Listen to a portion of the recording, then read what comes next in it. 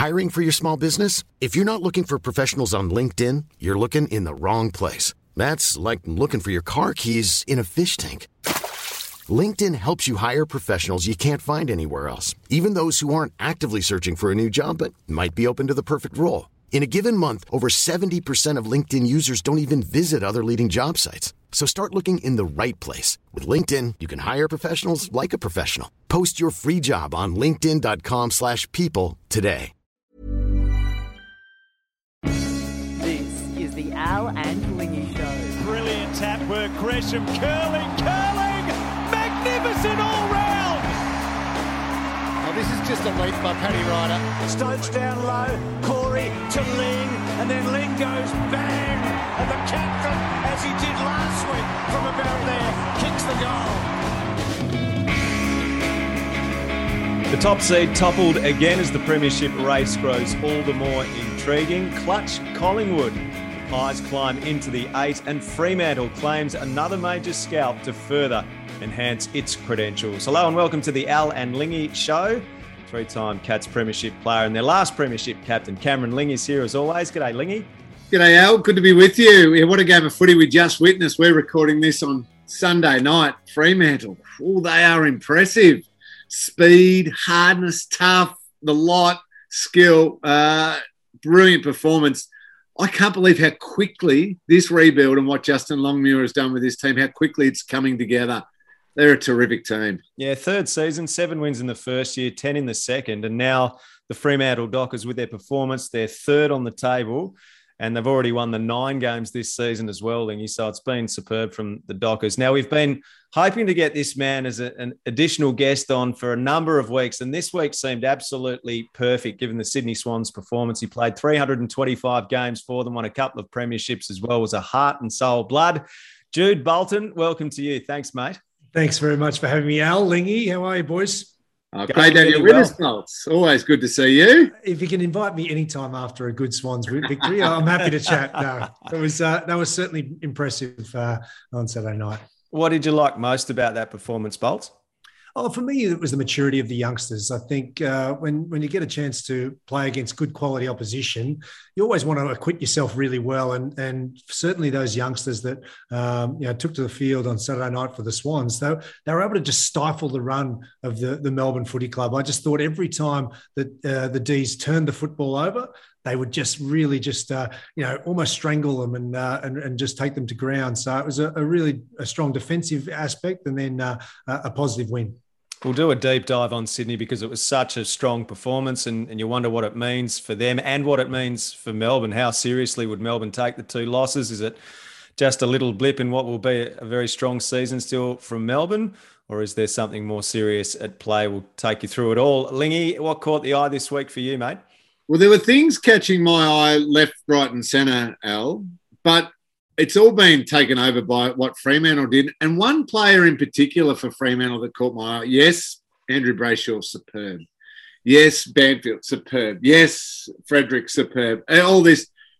But quietly under the radar, and I say this surprisingly quietly because he is a recent Rising Star winner, Caleb Sarong, his elevation so quickly to just an A-grade midfielder continues to impress me. That front and square, or the Crumming goal where he just came through on the burst, took cleanly, superb goal. He is so clean, he's so creative, and he's got that power and burst from stoppages. I mean, I know it's too early to jump to this. I think he went pick 8 in his draft. But all of a sudden, the way that he is playing right now, you go, he's the pick of a lot of them. Luke Jackson sits in that draft now. He could be whatever. He could be something just ridiculously off the charts. But Matty Rowell and Noah Anderson, that could be terrific players still. But Caleb Sarong sitting there right now with the form that he's producing only these few years into his career, he is something very, very special and a huge reason why Freo are sitting where they're sitting. Yeah, their midfield there's a lot to like about that Fremantle midfield. You've got the veteran David Mundy in there, but then you have Will Brodie, who had another superb game for the Dockers. Brayshaw, as you mentioned as well. They've got some real class in there. James Aish is winning a lot more of the ball and playing lockdown roles when required as well. We will have a good chat about Fremantle. Though, Jude, I know you've watched your footy across the weekend as well. Was there anything that jumped out in your eyes? Oh, for me, just watching the Collingwood Hawthorn game at the G, I want to just touch upon a guy who's had such a stellar career throughout, but he joined illustrious company again in his most decorated career. And it's Scott Pendlebury. He joined the 9,000 disposal club. So he joins Robert Harvey, who was a hero of mine as a kid. I had Robert Harvey posters on the wall, Brent Harvey and KB. So to have 9,000 disposals, and KB, obviously, many of those were just kicks, but no, just a phenomenal player and still having such an impact and a leader of men, 25 or so disposals today and so impactful in Collingwood's big win. Well, guys like Boomer and also Sean Burgoyne have sort of shown that you can play into your late 30s. Pendlebury is clearly playing well enough to keep playing beyond this year and maybe even further, isn't he? Absolutely, and I think the longevity and quality, that's all you should judge someone on, and certainly he's been able to produce at such a high level and place various roles, but he's still got all the time in the world whenever he's got the football, which is just staggering in today's modern game. We've been probably going back 6, 7, 8 years and beyond, Bolts. We were so quick to retire people, or they've hit 30, 31, they're done, they're slowing down, they've got nothing else to offer, get them out of there. I think we've finally come around to the fact that, yes, they might not be peak 27-year-old version of themselves where they could take on the world, but they're still incredibly valuable. You look at Scotty Pendlebury, can play half back and set up things as an on-field coach, but then he can also go into the midfield like he did on Anzac Day and completely turn the game around because he was asked by Craig McRae to figure out what was happening and fix it up. And he did that. We saw Luke Hodge move from Hawthorn, perhaps finish, but then goes to Brisbane, has a huge influence as that on-field coach. So we're finally realising, let's not retire these champions too early just because we compare them to absolute peak, unbeatable versions of themselves. Realise they're still a hell of a lot better than some of the other players you might be trying to replace them with. Well, that's exactly right, and it's an interesting conversation, particularly when you throw the likes of, say, Tex Walker, who's said on record that there isn't an offer on the table. But wow, the way he's having the form that he's in, it could be so impactful for any other side at this point as well.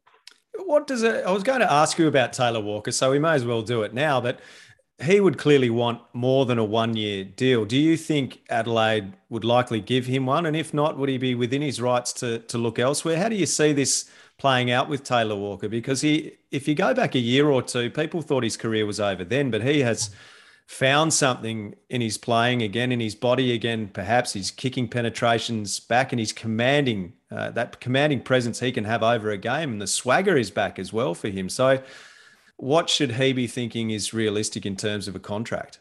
Well, Lingy touched on before Sean Burgoyne, and he signed 1-year deals pretty much consistently after 30. And I think that's probably, a positive way to look at it and say, look, keep yourself on edge, keep yourself moving throughout. Obviously, he would love a 2-year deal. I don't think Adelaide will throw that at him at this point, but his form warrants absolutely another contract. Yeah, I think Lingy stay if offered just a 1-year deal. I would hope he would, given he's got a lot to repay and everything. He's got to win back a lot of respect still. He might be playing terrific footy, but there is the other element to what he's trying to rediscover and win that respect back. I'm completely comfortable with it being 1-year deals for players of a certain age. With what I said before, you don't need to go offering a Scotty Pendlebury or anyone in that age group a 3-year deal. That's irresponsible list management because things might happen. But I think a rolling 1-year contract where it's done, let's call it mid-season buy each year, and you go, okay, I can see this player's body's still healthy.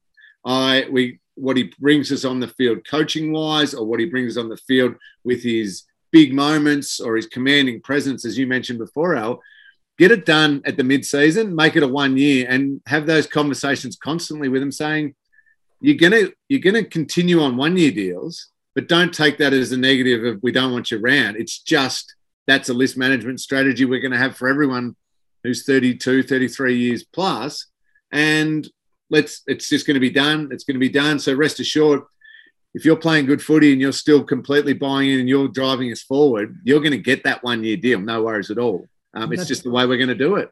That's the conversation being held with Lance Franklin at the moment by the Sydney Swans. And certainly from what we're led to believe, it's Tom Harley leading those discussions. How's the body, how's the mind, how's your, that wherewithal to attack another year and another preseason. But that's the right way to approach it is adjust mid-year, and then it triggers through that year at some stage. And with Buddy, Jude, how much do you think there's still that additional element with him? So there's the playing component with Buddy, but then there's the sheer Buddy Franklin component and what he brings to the Sydney Swans. That obviously is going to add another layer salary-wise still, even in the twilight of his career, do you think? Oh, he's still the most marketable player in Sydney, even at this point. And we saw the fans stream onto the ground when he kicked 1,000. But I mean, I think his mentorship of the likes of, say, a Logan McDonald can't go underestimated. I know I spoke to Joel Amati, for instance, and he just said he's been huge on my career, just being able to, talk him through certain moments and train with him and have that impact. Bolts, I just wonder with Buddy. So everything I'm saying, I think we both agree that the older players have so much to offer. Buddy, personally, will he ever be the type of person and player who will then eventually be content with maybe a goal a game and playing that real second, third fiddle? He even now in heading towards the twilight of his career, he's still capable of turning a game and kicking 5 goals in a half and just blowing everybody's minds. Will he ever be just content with being an okay player, or do you think he is just so special and his standards so high that he says, no, unless I can still be a player who massively influences games, I don't want to play anymore? Yeah, it's a good question, Lee. I think he has to resign to the fact that you've got to be a cameo player at some stage. However, we've seen him kick 3 or 4 goals, after halftime to blow Brisbane, open initially and, get the Swans back in the game and things like that. So I think he's probably just got to sit there and say, at some stage, I've got to push up higher up the ground, or, I'm not that go-to when I'm going inside forward 50 when the midfielders come in. But he draws the football so much still, a commanding presence. And, as a midfielder, so quite often you run out and you see that big target who leads hard and it's going to give you a good contest. So, but I think he has to resign to the fact that, maybe I sit back and be that cameo player that can come in and have an impact sporadically.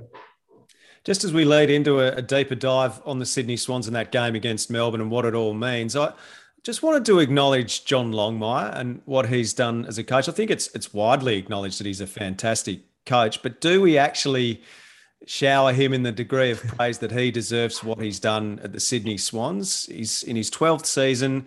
He's won a grand final. He's been to another 2 that the Swans didn't win. He's only missed the finals twice in 2019 and 2020. He's refashioned a list. He's got a list that had so much defensive quality, and he's added offensive layers and young players and imported players, some discards from other teams that have come to the Sydney Swans, have got markedly better under his tutelage and the tutelage of others and the culture that exists at that club. So I think when it's all said and done and you look back on his career as a coach, whenever that comes to an end, he will be right up there in terms of the great AFL coaches, won't he? Well, I think so. Yeah, Al, I think one of the great things about John is his ability to build rapport, and you need to be able to do that with a young list as well, being able to be approachable, be that sort of almost family or mentor sort of type figure. But then he's still got that steely resolve to drive a football club, drive the standards of the leaders throughout. And, I think, I hold him in extremely high regard, having played under him and seen the way he coaches and brings teams along. However, there has been that criticism at times, the performance, for instance, against Hawthorn in the 2014 grand final, and people sort of still look back and say, what could have changed in that grand final? But it's, he's a phenomenal coach. I wonder. Where do you see this one's, Lingy? That's obviously a terrific win. They'd beaten Geelong. That was the only other team currently in the top 8 that they'd beaten prior to the match against Melbourne. And there was something very eye-catching in the way that they did it. to Melbourne as well. What did you take away? I took away that I'm still not 100% sure on how good the Swans are and how much they can achieve this year. When I watch them play like they did on Saturday night, they can win the premiership. But then my mind goes back a few weeks and against the Gold Coast Suns, who have proven now to be, getting better and better and better. Gee, they were poor. Is that just maybe it's just the fluctuation of form of some younger players and just really learning to be really, really good and on every single week? And if that is, that's fine. Bolt, I wonder, this is just a little question who's going to help me answer my question, the question that Al's asking me. Do you think the Swans are better on the MCG than they are on the SCG? That space and their creativity with their ball use and their off-the-line ball use and their run and the power run of some of their mids and Heaney's ability to find space and all of that just seems better suited to the MCG than the confines of the SCG.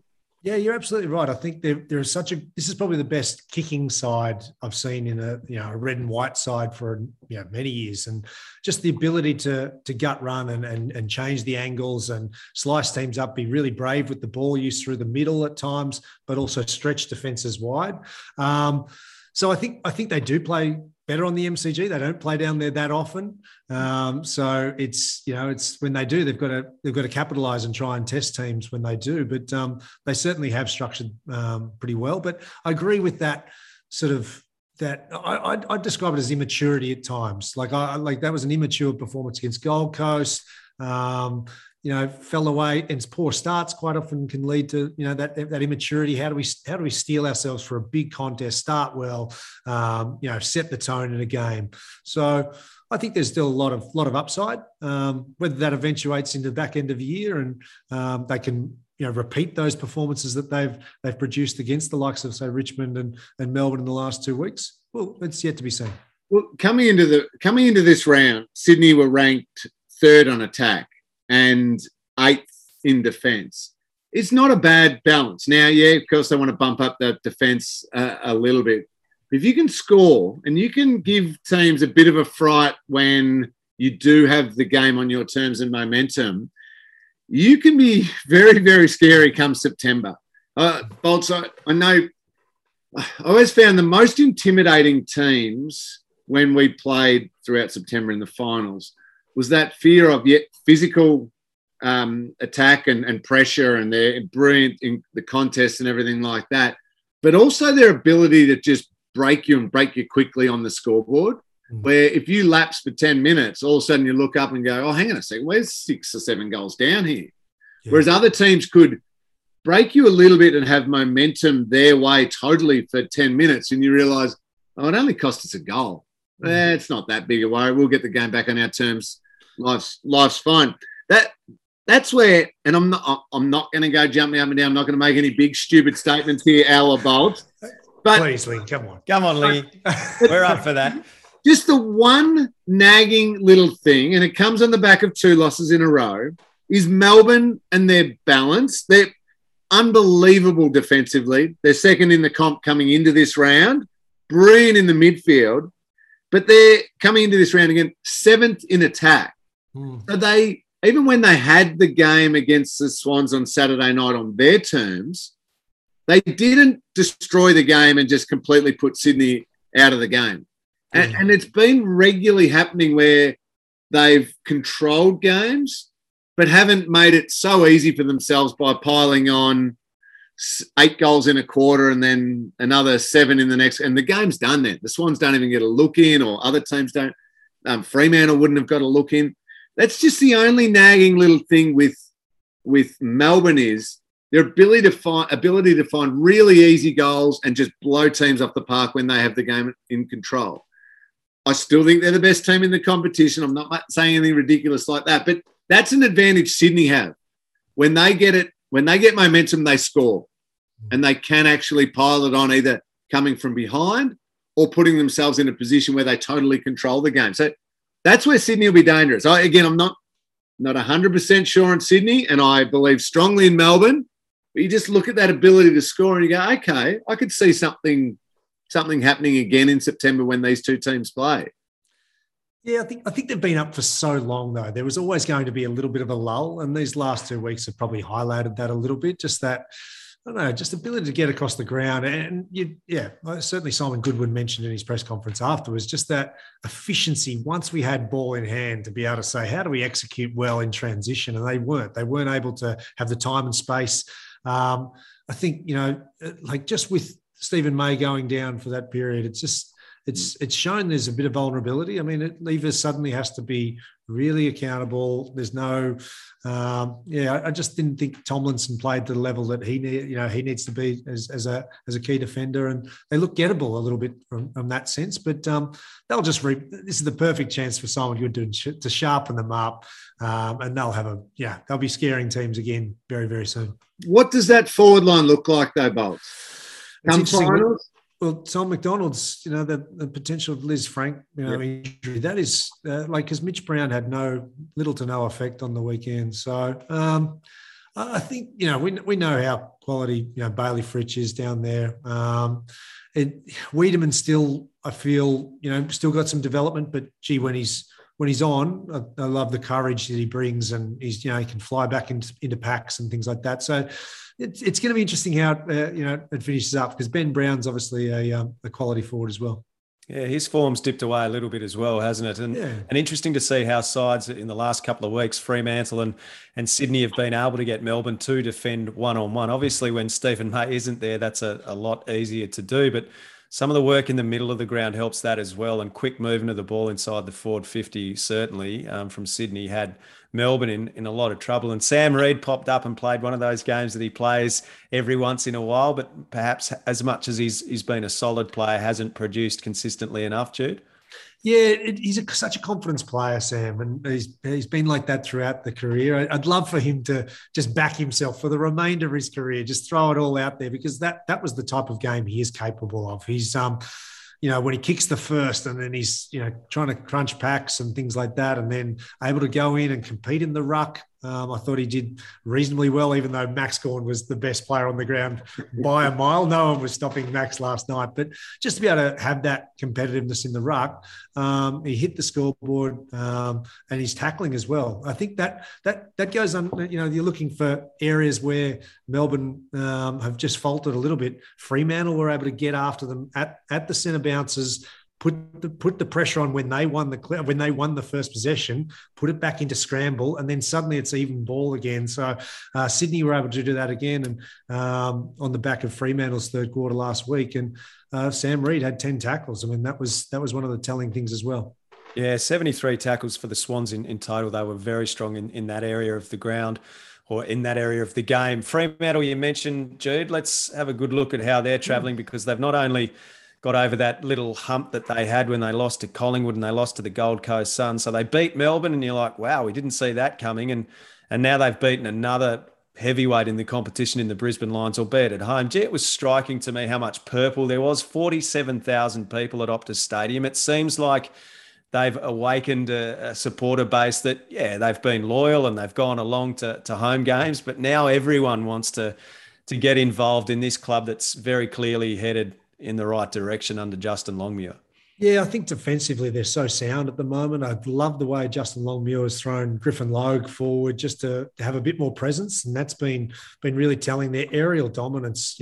Rory Lobb's been able to be really commanding inside forward 50, and then their smalls go to work from there. I think they've got a lot of class. Brayshaw is just so prolific through the midfield. We've spoken a little bit about Will Brodie. I mean, his third quarter, really impactful 4 clearances. And Sean Darcy, I think we can't underestimate how good a player Sean Darcy is as well at the centre bounce.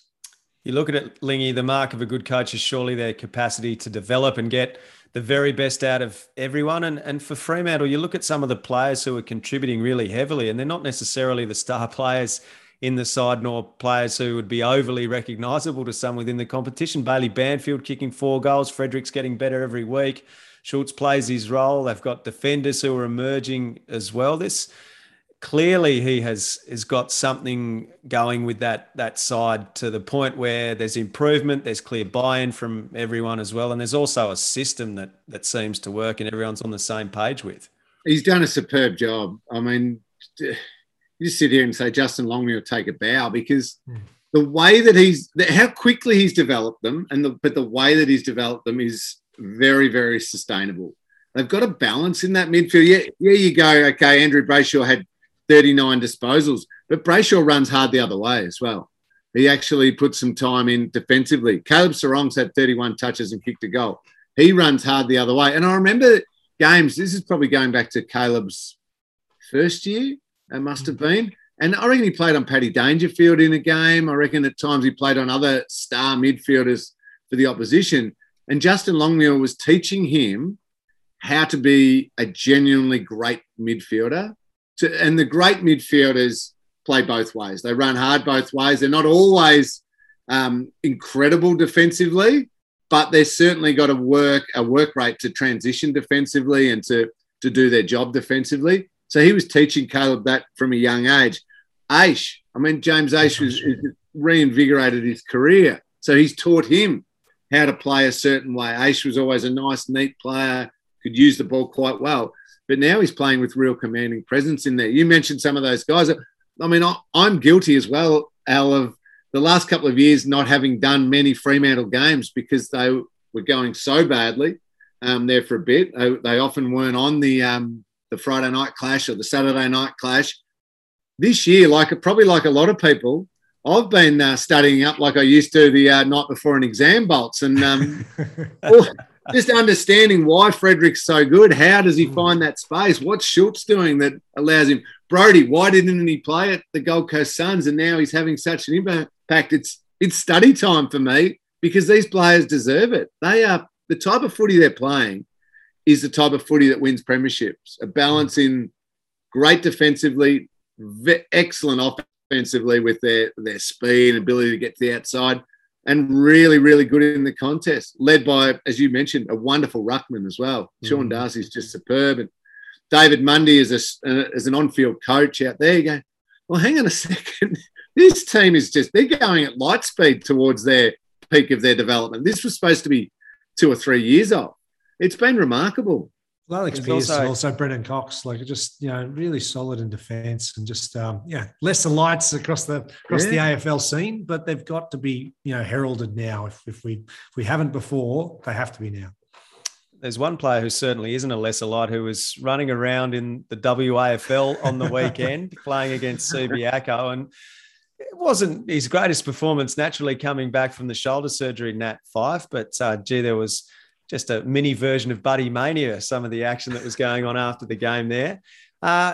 Where does he play when he comes back into the side? I find this so intriguing, how they handled Nat Fyfe, who declared that the days of going forward and kicking goals were over. He was back into the midfield. And now you've got this midfield that's performing so strongly. So David Mundy, we had on the podcast a few weeks back, and he said that, he had the capacity to be the sprinkles on the top of the cake, Nat Fyfe. But he comes in surely for their next match, doesn't he? And where does he play when he does? He doesn't play 100% midfield time. I think he spoke wishing and hoping in the preseason, saying the days of being a forward are over. I think he's had to reassess that. I think Justin Longmuir would have had lots of conversations, and it's a gentle process as you convince someone. I'm not saying he plays totally forward. I think there'll be a really good split between midfield and forward, but he will play much bigger chunks forward as that high impact player, or at times almost a third tall type. Like think of when at times Geelong used Paddy Dangerfield as a forward, almost out of the goal square, just because he commanded a really good defender on him.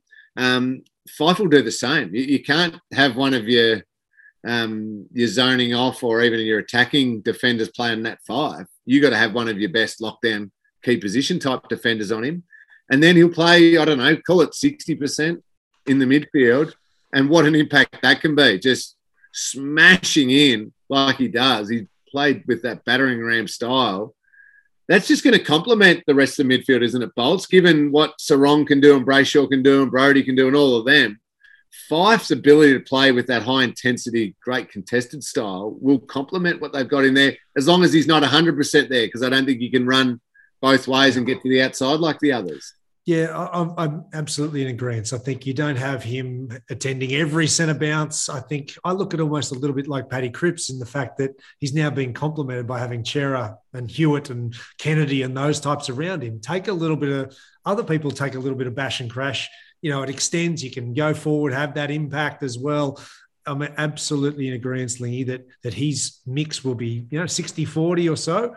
But a good quality AFL midfield has depth, and they keep just throwing quality midfielders at the opposition. So I tell you what, if you're lining up on Will Brodie and then suddenly Nat Fyfe rolls in on you and then switches again, you're like, wow, I'm in for a tough day. How do you think Nat would cope, Lingy, with the idea of him being the sprinkles, almost complementary to what they've already got, when he has been the beacon, he's been the star of that side for a long time, as much as they had Lockie Neal there playing a starring role for a while as well. But he's been the main man at Fremantle, and he's probably not going to be required to be that anymore. No, and he's got to embrace that. Otherwise, he'll get left behind. And that seems stupid to say when he's a two-time Brownlow medalist and a star of the game. But if he's thinking negatively about that type of thing, then he won't immerse himself in what they're doing right now. What they're doing right now is pretty damn special. And it becomes a distraction. It becomes and sort of clashing with the styles of the way they're playing. I don't think he'll do that. I think Nat, I think this year and the start to the year, the first half of the year, will have just solidified in Nat's mind that, oh, no, okay, now I get it. I understand what Justin Longmuir's been trying to do. Probably for the last 2 years, he's been sitting there thinking, hang on, I know better and I'm better, and just put me in there and I'll take care of it, and I'm better than all of these young players you're trying to give game time to. And he's right. But now with what they're doing, I think Nat will say, okay, I understand what you've been doing for 2 years and I get it. And it's something that could lead to us winning a premiership. If he doesn't, honestly, he will get left behind, because as good as he is, Fremantle are capturing something that is so united and so sustainable for success that Nat needs to now be a part of that rather than the only part of it. What do you reckon, Bolts? Yeah, I don't think he's going to be left behind, but I think you've got to be able to craft the conversation and say, this is the right thing for us to be successful. And that's selflessness. It doesn't matter if you're the best player. We're better at the compliments of everyone, and having, the collaborative approach across our team and making sure that everyone's contributing, because that's what's going to win your games. And that's the only thing that he hasn't achieved. So I don't want to put words in your mouth, Bolts. So please correct me if I'm mistaken. We had to have those conversations with Gary Ablett Jr. And Gaz had to embrace it, and Gaz did. And Gaz became the best player in the competition still for a long, long time, with a mindset, though, of I'm part of this unit and we're going to do it together. The times where we get to stoppages and centre bounces, and Gaz he'd be going to the opposition hit zone. He wasn't always the primary hit to. And he was like, yep, no worries. What do you need me to do? And he'll do it, and he'd be amazing at it, and he's the best player. But it was this mindset of, wherever you need me, whatever you need from me, I'm going to do it. We had to have those conversations. Is that what same with Goodsy, perhaps with you guys, in getting Goodsy to understand you are one of the best players in the competition, but we need you doing that within the framework of whatever the team needs from you, you embrace? Yeah, I think it was conversations with Goodsy, conversations with all different players that are, quite often can be that headline act. And, there's always that little bit of arrogance from a footballer that you want to be that person that, okay, I'm going to try and drag us across the line here. Well, you've got to park that to the side. And I think those are the sort of tough conversations that good quality teams have day in, day out, week in, week out. In every review, it's really consistent. It's nothing personal. It's here to make us better. And I think I look at, say, Essendon. Are they having those conversations to say, you know what, getting 40 possessions today isn't the best thing for us. We need you to hook in. I mean, I look back in perhaps Richmond's time before they were successful. Cochin getting, say, 35 disposals compared to him getting 20 and having 7 tackles and being so influential as a leader suddenly changed their mindset. Yeah, spot on. Just on Brisbane, did you see anything that worried you about their performance, the Lions? For me, I think just the fluctuations in hit, just around the contest. I think you need to be able to, modern footy, there's so much momentum shifts, but you need to be able to have that push back when it happens. And I just felt that, Fremantle were able to wrestle the momentum in that third term purely around hit and contest around the middle. And that's a worry, because considering the quality of players through that Brisbane midfield. So I thought they started well enough. I thought their forward line pressure was really strong. A lot of tackles inside forward 50, but then Fremantle lifted, and they didn't quite exactly go with them the whole way. So there's elements that they'd be working on. Would Chris Fagan be concerned about the form of Harris Andrews at all, do you think, Lingy? Obviously, he has been one of the best intercept players in the competition. He's been someone who repels so well, who's been brilliant one-on-one for the Lions. Was far from his best tonight, but is also probably at times throughout the season not quite measured up to form of previous years. Yeah, I think it would be a couple of little conversations and a week or two of just getting Harris to reset back to what made him an all-Australian defender and one of the best in the game. So not massive concerns of keeping Chris Fagan up at night, but it would be the subtle art of coaching and just bringing a top-quality player back to the fundamentals and foundations of their game. Harris, I didn't think he was great in that game at all, and at times his starting points were off, and maybe he was thinking that he could outread the Fremantle forwards, and he knew exactly where it was going. But that Fremantle forward line is so just dynamic. There's no predictability about going into that Fremantle forward line. There's not that one. It's clearly going to that person every single time. I know where I've got to go. And I think he got lost with that. And so I think Chris Fagan just gently brings him back to what makes him a good player. And that's something that can be done. It might take a little bit and a couple of little steps and a couple of conversations, a couple of training sessions, and maybe still one more game, but he'll get him there. My main concern out of that for Brisbane comes back a little bit to with Fremantle's ability to just be relentless across the field, that little cracks just got exposed. I don't think they're major ones. They're not the San Andreas fault, Al. They're not going to cause any sort of massive dramas for Brisbane. But there's little ones. When Daniel Rich is forced to defend on a super dangerous forward, does he get lost a little bit defensively? He's a weapon attacking off halfback. He's got that. Does he just get exposed a touch when the opposition's got the right matchup on him? Cam Rayner, I thought, was really good when he came into the middle of the ground.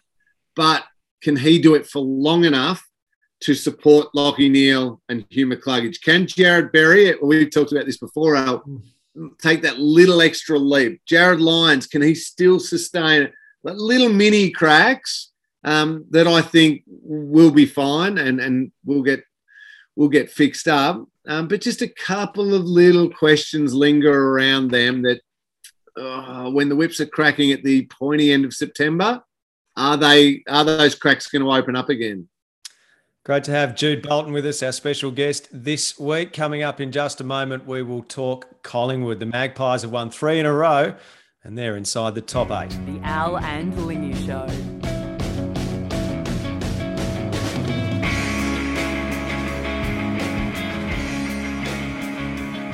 The Magpies are not only inside the top 8, Jude and Lingy, but they're a side that has knocked off quality opposition as well. They've beaten Fremantle in Perth. They've beaten St Kilda. They've beaten Carlton. I'm just going to throw it out there to you. Can they play finals football, the Magpies? What do you reckon? I think they can. They've just been able to show that they can stand up in big games. I think they've got a really dynamic forward line. I just think, they're they've got some real quality across the park, and I think there's got to be that confidence that, hang on, our best is good enough. It's just consistency for the Pies. There's too many times where, can we trust them week in, week out? But they've shown, and I love the way Craig McRae's just been able to give them that attacking style. I thought at times they really hurt Hawthorn early on turnover, because Hawthorn were being so almost reckless going through the middle. It was actually giving away soft goals. Better sides aren't going to give you those soft goals early. So how are we going to score when sides are a little bit more, I guess, treating the footy with gold through that midfield? But they've been super impressive. Been very impressed by the Collingwood team. Yeah, I'm with you, Bolts. And one thing is, no matter what, their pressure is high, so they're giving themselves a chance. And they've got a good enough blend of experience. We talked about Scotty Pendlebury before. Taylor, fantastic. Taylor Adams, Jack Crisp, these types of players, combined with some young enthusiasm and excitement. Ollie Henry, clutch goal, and he's been terrific since he's come back in. Ginnivan is driving opposition fans completely crazy. The new Ballantyne. Yeah. Pies fans love him, and so they should. That sort of youth and excitement, and both the Dacoses and everything, combined with that experience, you go, okay, there's something there. That last position in the 8 is where they're aiming for. Would it come down to them, Richmond, the Bulldogs? Yeah, it's a tough. When you think of Richmond, when they're all healthy and got all their players back, they're probably better than Collingwood.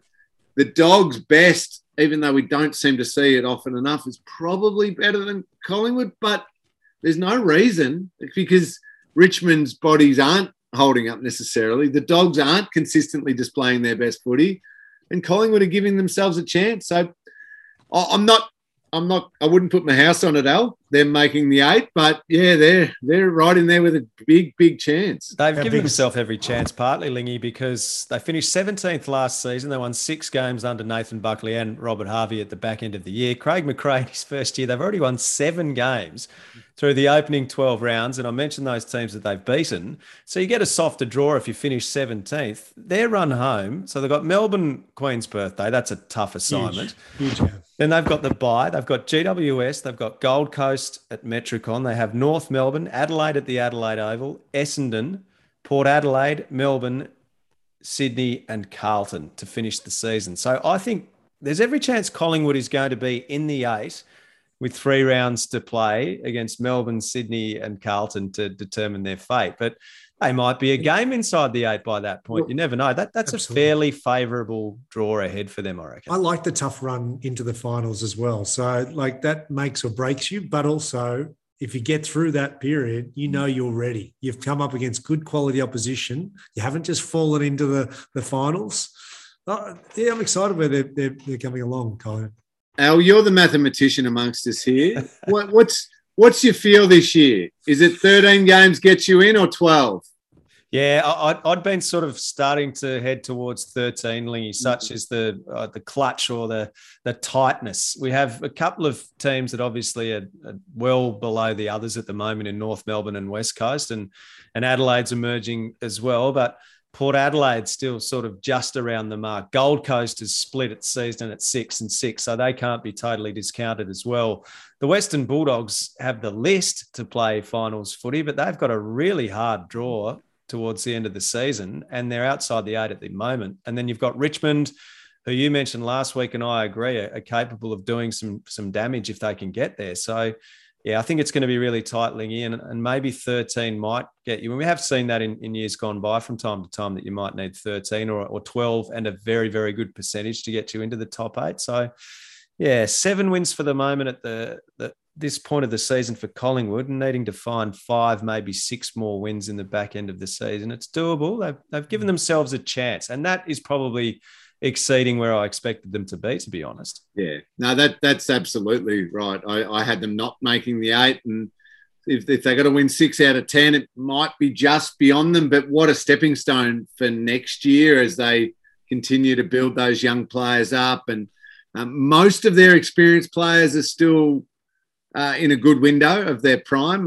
Pendles is the oldest of the lot of them, but I mean, we've already touched on the fact that he brings so much and he's still playing such good footy that's fine. So this was probably the year where they were really going to just battle around at the bottom of the ladder and just get some games into young players. This is a much better stepping stone and launching pad than I expected. So good on them. And who knows, they might even get that finals experience, which would be huge in their development. Nick Dacos, 36 disposals, 798 metres gained today for Collingwood. So goodness me, he's given so much already in the brief glimpses we've had of that young star. Super composed, so composed. I mean, he's just been able to just duck and weave. He's throwing candy out there at different stages, but to be so clean and go down off half back, but actually, you know, it's not down there just purely to kick chase. He's taking an opponent and playing within the structure. So I've been really impressed. Bolts, Al tries to influence the Rising Star voting, which I cannot comment on as we cross the halfway point of the year. I know you won't get sucked into any of this sort of nonsense, but there's a good crew of them, isn't there? When you think how good Dacos is going, Rochelli's been excellent for Adelaide. De Koning's playing terrific footy for the Cat. Newcomb. Newcomb was superb again today. Yeah. It's exciting when you get a really big group and it's not just one. Oh, he's the clear favourite. Yep. Well, the entire selection panel will be giving him 5 votes. These votes could be mixed completely. Like one of our selectors could be giving someone 5, another one might give them 1, but not because they haven't had a great year. It's just they love someone else more. It's going to be a great Rising Star. Oh, it's a fantastic, I guess some of the nominees have been just, and super influential. Like guys have missed out at different stages and had big games where you go, look, that's you've probably been a little bit stiff there. But, I mean, you look at, say, De Koning's effort on the weekend against Aaron Norton, after the Rising Star, perhaps for a man who's quite understated and doesn't like the limelight, to then back it up and have such a big role and for Tom Stewart to go down. And I love the way he was really vocal out there as well, just being able to impact and set the structure for the Geelong defensive unit. So he's been impressive. They were electric early, the Cats, 7 goals to 1. It was really surprising the way the Bulldogs started that game, smashed in contested possession by 10 in the first quarter and completely outplayed by Geelong. The Bulldogs then went back to playing the way that we know that they can, and Tom Liberatore was so instrumental in getting them back into that game. But ultimately, the damage had been done by Geelong in that first term. Lingy and Cameron just continued his superb season, 6 goals for him, leading the Coleman medal. What did you take out? Last week, I got the sense you, even though Geelong beat Adelaide at Cardinia Park, I got the sense you were just a bit flat with the performance and you didn't see a lot of spark or anything to suggest that they could do much damage. You must have been... It would have been a bit of a different perception, I would imagine, early on Friday night. Yeah, I think Geelong's premiership chances are growing on me, Al. And before everybody who's listening says, oh, well, you're a Geelong fan and everything like that. Yes, I am. Of course I am. But I try and be as honest as I possibly can on the Cats. Coming into this round, they were the only team in the competition who were in the top 5 for both attack and defence. So they have a good balance in their game. They are very good in their forward line. Nobody can argue with that. Jeremy Cameron, Tom Hawkins, Tyson Stengel, Brad Close, all playing terrific footy. I think they're really sound down back. I think Tom Stewart's one of the best defenders in the game. I think Zach Tui's playing really good footy. Jed Buse is excellent. De Koning has stepped up better than I thought he would in his what is shaping up as his first full season. And then Jack Henry to come back in. All along, I've said the midfield is my only little question mark. And it was again on Friday night because the Cats were too good for the Dogs' defenders. The Cats' forward line looked dangerous at all times. But when the Dogs got back into the game and pegged it back on the scoreboard, it was through a complete dominance in the middle of the ground, led by Tom Liberatore. So those questions still nag away at me. But I look at some of the good decisions they've made to put Paddy Dangerfield out and not worry about trying to just grind him through the season. Try and get some form of peak Dangerfield back for finals in the middle of the ground. Brandon Parfitt's got more responsibility in there. I thought he was excellent in the first half on the weekend, maybe drifted off a little bit. Like trying to find other people through that middle part of the ground, which can add that extra layer. At least they're having a crack at it, and they've got enough of a balance in their attack and enough of balance in their defence that I'm getting more and more bullish on them doing something this year. Not as a Geelong fan and just hoping, looking at it from an analytical perspective. They've got elements in their game which can hold up. The midfield needs to probably go up 5 or 10% to be a real, genuine premiership chance. But I think they're heading there. Especially they've got a really favourable draw at the back end. I mean, they play West Coast twice in the run home. Even after this break, they're sitting on eight wins at the moment, and they've got West Coast, Richmond, and North Melbourne after the bye. So I think they've got a big stake of claim towards the back end of the year. All right, and what about the Western Bulldogs? How do I frame this? Bailey Smith's action, the headbutting action, looked terrible, and it has a sort of a thuggish element to it that can't be tolerated in the game, as much as Bailey Smith is clearly not a thug. But if you look at the letter of the law, medium impact for that headbutt. If I was the Western Bulldogs, and as we speak, they have not declared their hand, I would be challenging that, because I think you could make a very strong case that was low impact and reduce the penalty by a week. What do you lads think of that?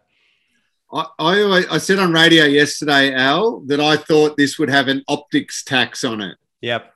And I think it did. I think it was probably a 1 week thing, and they gave him 2, purely because the AFL does not want headbutting featuring in their game at all.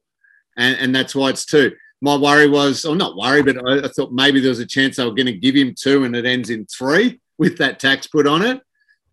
But I think 2's about right. I don't know, Bolts. Do you think he was harshly done by? It feels a little bit that optics as well. Like I'd look at, I guess it's on the back of all the talk was on Franklin the week before for his strike on Cochin, and whether he could try and get that downgraded. It was never going to get downgraded after he was found to have 1 week. And I think 2 weeks feels about right for that headbutt. But we'll wait and see whether the Western Bulldogs choose the challenge. It'd be interesting. Yeah, I agree. We love the right. We love the way, obviously, Bailey Smith plays, but that is just so out of character. We don't want to see that in the game. It's a terrible look. It was a bad look, and I agree on the optics tax front. But if you were looking at the laws of the game and the rules around suspension, and we talked about this last week with the Marlon Pickett bump that resulted in a week, and then you compare that to Buddy Franklin throwing one at Trent Cotchin. How can the two things get the same result? But that's because of the framework that these decisions are made under, and Michael Christian has to look at the framework and he makes a determination. So I do think that the Bulldogs have a case that they could lodge that might be able to mitigate at least a little bit of that and get a week reduced based on the rules. That's why I was surprised they did it under the framework. I thought they'd send it straight to the tribunal and they give the 2 weeks to not allow that framework to be used against the decision. But I think that's also great because then it gives everyone a chance to understand, well, what are the arguments against this particular thing? And let's make a categorical decision around where do we stand with headbutts, because, sometimes the matrix things just don't quite sit well within them.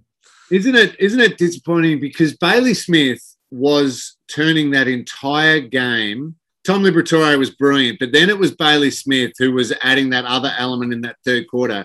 He was a monster in that third term. That one passage of play where he was involved at half back and strong and tough and won it and then ran all the way, got it again, the fend off, set up the shot at goal. Unfortunately, the set shot was missed. It deserved a goal. But he was threatening to just completely take over that game. Then that happens, and I don't know, it must have weighed on his mind, the being reported and being involved in such an ugly incident, because he was non-existent in the last quarter when he'd been playing so superb up to that point. And I just love the way he plays. He's one of the most special midfielders going around as far as what he is already, but what he also could be. It's a shame that it happened. And now he's probably missing the next 2. Where do you see the Dogs, Jude?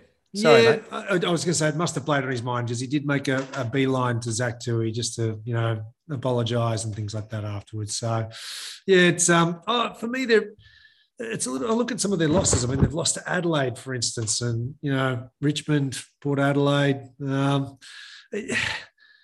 They're a hard one to gauge at this point. They're a really hard one for me to gauge. I think sometimes they can be too Norton focused, entering inside forward 50. I love when they throw English down there just to test opposition defences because he can take a good pluck. So, yeah, and come back again to that consistency of midfield hit as well. They Geelong were able to get on top and provide really good looks for Jeremy Cameron in that early stages. Just quick mentions as we wrap up tonight. So the Adelaide Crows, a victory for them. So they now have 4 for the season.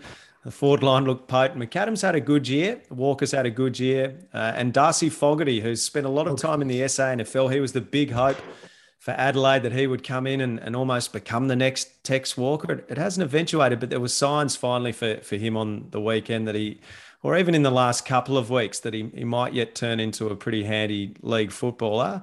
So that was a solid performance. West Coast were thoroughly outplayed. They've been in terrible form, 8 losses in a row.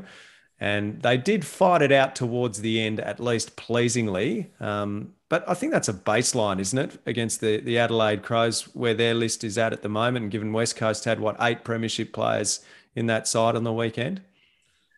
I think that's got to be. Are you scratching your head with West Coast, Bolts? I mean, it's appalling. No, for me, it's been one of the biggest disappointments. So I think there's too much. You should have too much pride in your own performance, and there's enough quality. We've seen those guys play in the 2018 grand final and dominate. You have pride of performance when you step out on the footy field. You owe it to your fans, you owe it to the people who come through the gates, and have some self-respect. And I just think be tough to play against.